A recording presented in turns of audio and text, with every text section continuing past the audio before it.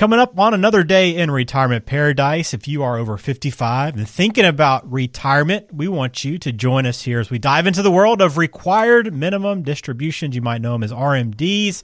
And in this episode, we're going to talk about the reasons behind these mandatory withdrawals from your retirement savings, talk about some of the strategies that are out there that you might be able to potentially avoid having to use them, and just understanding the risks of not preparing for RMDs in advance is so important. And then for those that are fortunate enough not to even rely on RMDs for income, we're going to talk about ways that you can utilize those funds. That's all coming up here on Another Day in Retirement Paradise.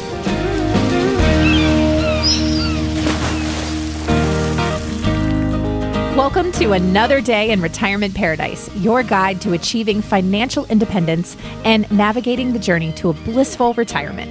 Your host is Eric Judy, RICP, a seasoned financial professional with more than 2 decades of experience and the driving force behind Judy Financial Group. Whether you're on the cusp of retirement or just beginning to consider your financial future, Eric Judy will provide the tools and knowledge you need to confidently plan for a comfortable and fulfilling retirement. Well, glad to have you on the show once again. I am Ben George, along with Eric Judy, founder of Judy Financial Group. Eric, what's up happening today? Oh, just another day in paradise. I love it. Retirement paradise. In this case, it's just regular paradise. So I haven't gotten retirement yet. So. Just another day in paradise. Well, RMDs is a key piece of the retirement puzzle, right? And I don't know how many people think about RMDs well ahead of time. You probably heard about them, especially if you're approaching retirement, but this is something you really have to think through. Yeah. The funny thing is when people call and first are planning about retirement, they don't even factor in required minimum distributions into the conversations typically. They're just trying to figure out, what they need to do to get their first paycheck. And when we start asking about, hey, tax time bombs potentially, or some of these other key phrases, have you thought about what the Secure Act 2.0 changes are going to do for you? They're like RMDs, DRMs. The acronyms go crazy because they aren't clear on what they need to do. But yes, RMDs are a key point, and they're confusing. People don't understand how they're calculated, and the math on the IRS website makes it interesting. They give you the answers, but still confusion. A lot of confusion when it comes to RMDs. Yeah, and on top of that, they've changed the ages the last few years too. So you might have one thing in mind and not even realize that it's completely changed twice over the last few years. Yeah, exactly. Yeah. Well, we got a good show for it. They have moved it from 72 to 75. We'll kill the lead there right there. Exactly. Well, we're going to talk through some of these strategies, kind of break down RMDs for you here on today's episode. And again, if you want to follow up and discuss RMDs or anything within your financial plan or retirement plan, any needs you might have, or just want to begin that process, getting close to retirement, log on, judyfg.com. You can schedule a meeting with Eric through the website right there as well. And the phone number, 217-303-1711. Now, you kind of mentioned, just people not expecting or not planning for RMDs, and people probably aren't even sure why they're even around. Like, what's the point of even making me pull this money out of my accounts when I don't necessarily need it? So why then, let's start there, are people required to withdraw these savings from their account? Yeah, it goes back to the IRS regs. So your regulation. So let's go back to what a qualified plan, or basically in this case, I'm going to generalize your IRAs, individual retirement plans, 401ks, those things that allow you to have tax deferral. Let's just put it in that bucket. Okay. So while you're working, you had the opportunity, starting in the early 1970s, to take dollars out and save them for retirement. The nice thing about that savings element is that you did not pay taxes on that portion that they were going to allow you to save. So the IRS, in their infinite wisdom, or the Congress, I guess in this case, created the law. They said, all right, you can accumulate this, allow it to grow tax deferred, keyword, not tax free, tax deferred. Right. So you set it off to the side, allows it to grow, but the IRS needs those tax dollars. It's not a free pass. It's a pass deferral. And eventually they need to collect that money. So why RMDs? At some point in time, they said, even if you don't need that money, personally, the IRS needs their portion. the number has changed, but let's just call it age 72 for today is the low one. So at age 72, you have to take out a portion of that tax-deferred asset and basically pay your portion of taxes on that portion. It'll eventually increase to age 75 over the next few years, but just know that even if you don't need the dollars, the IRS wants their portion.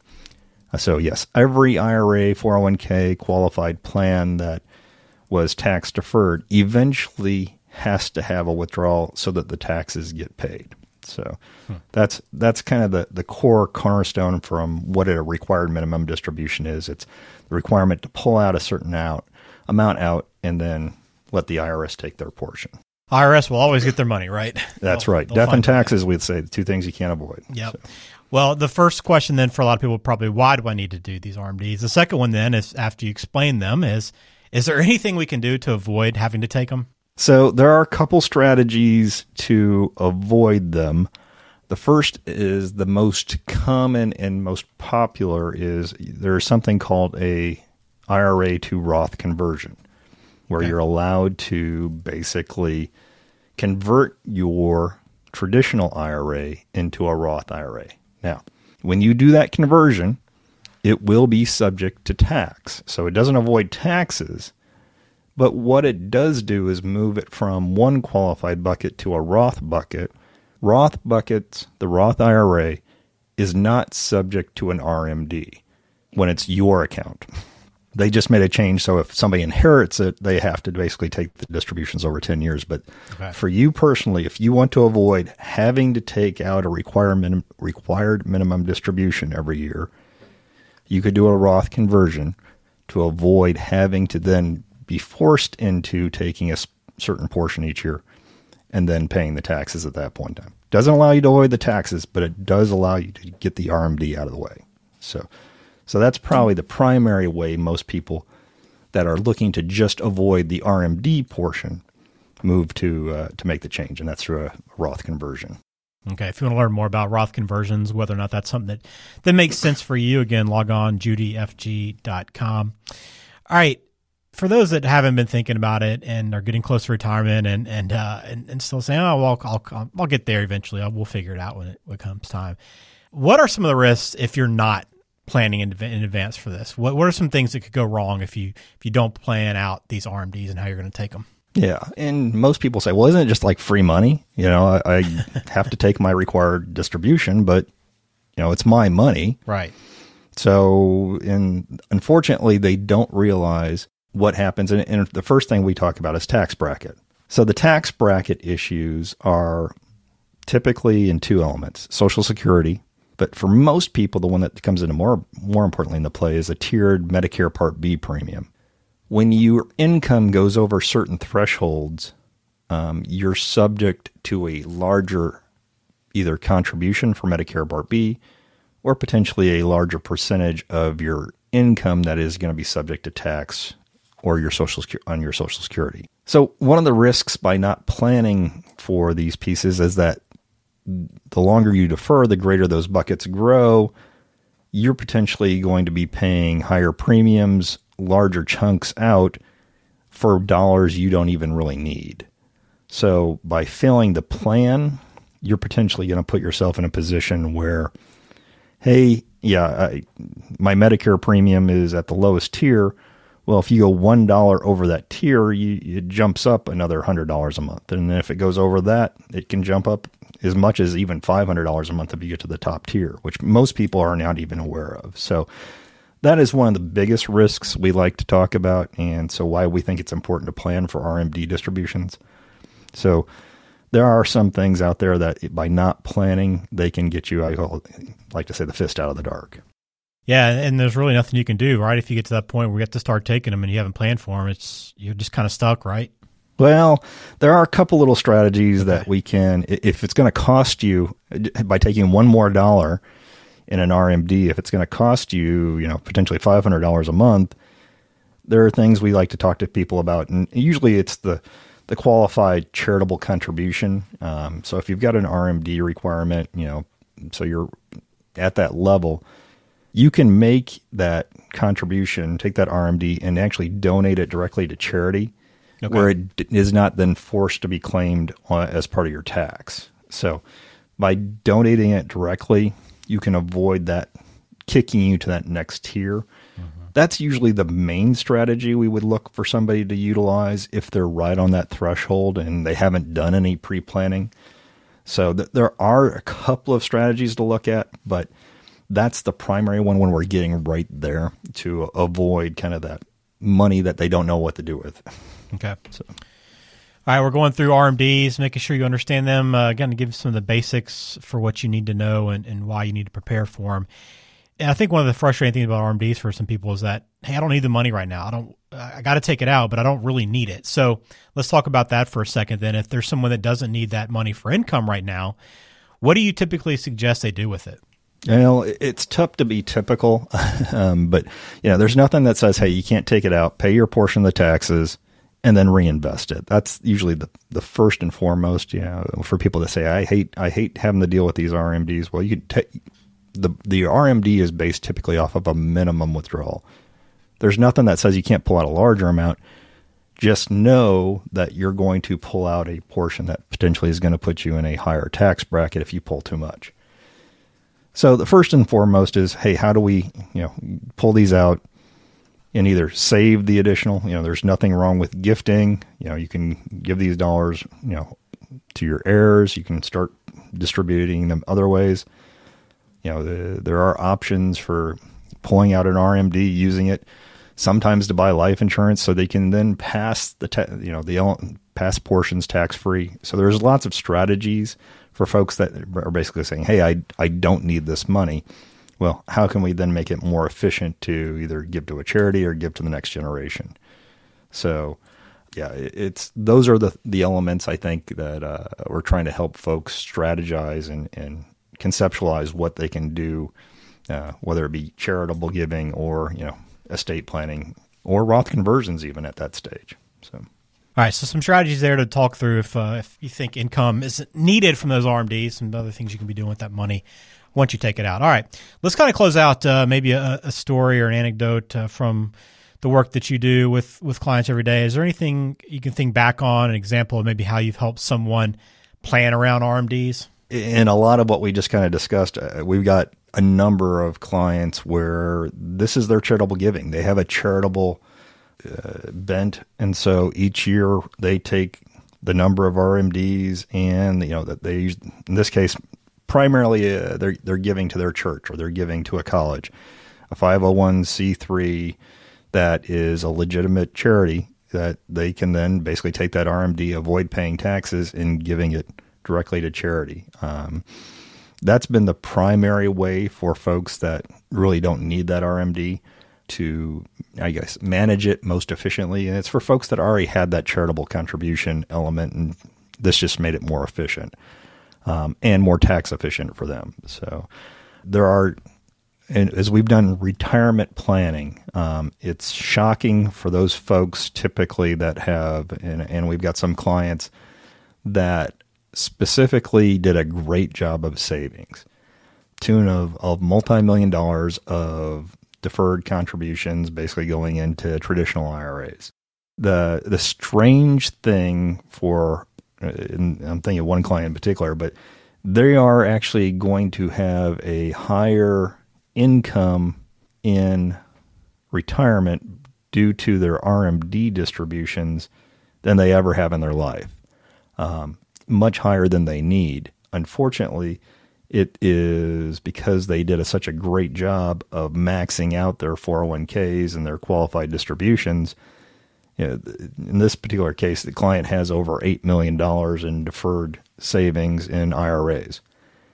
They're going to be forced to actually double their income because of the RMD distribution.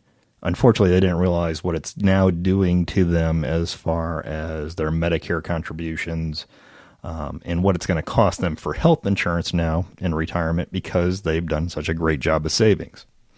So some of the things we've talked about with that client is looking at doing Roth conversions over a period of time to reduce their taxable distributions from RMDs. And it's how do we bring down that tier to get them to a reasonable spot. Unfortunately, it doesn't allow them to avoid taxes, but in this case, that client can get to the point where they're actually managing their Medicare premiums based off of how much the RMD is going to be reduced if we do Roth conversions. So that's probably the biggest one from a standpoint of a specific individual that we've kind of really had a significant RMD that really placed a lot of pressure on other elements and other taxation issues. So, all right, it's a great story and one that kind of it gives you a good idea of what goes into the conversations, the planning, and what Judy Financial Group can do to help you out if you aren't positioned properly and hadn't really thought about RMDs yet. If you want to follow up again, encourage you to reach out to Judy Financial Group. You can do so online, judyfg.com. And you can also call 217-303-1711. They've been working nationally and meeting with clients remotely since 2010. So there's plenty of opportunity for you to do so if you're not around the area there in Illinois. If you're outside of that area and want to meet with Eric, you can do so. Just log on, schedule a meeting through judyfg.com.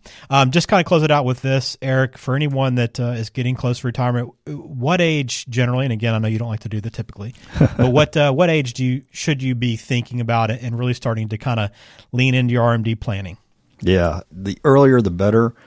So here's a really good rule of thumb. So if you're going to be forced to start taking RMDs, if you're the youngest age group today, you want to think about it typically 5 to 10 years prior to your RMD. So in this case, we'll use 72. 62 to 67 is that area you want to think about. The funny thing is, I would tell you for clients that are going to use Social Security for a big portion of their retirement, if you retire prior to Social Security, if we can do Roth conversions prior to starting it, it becomes much more efficient.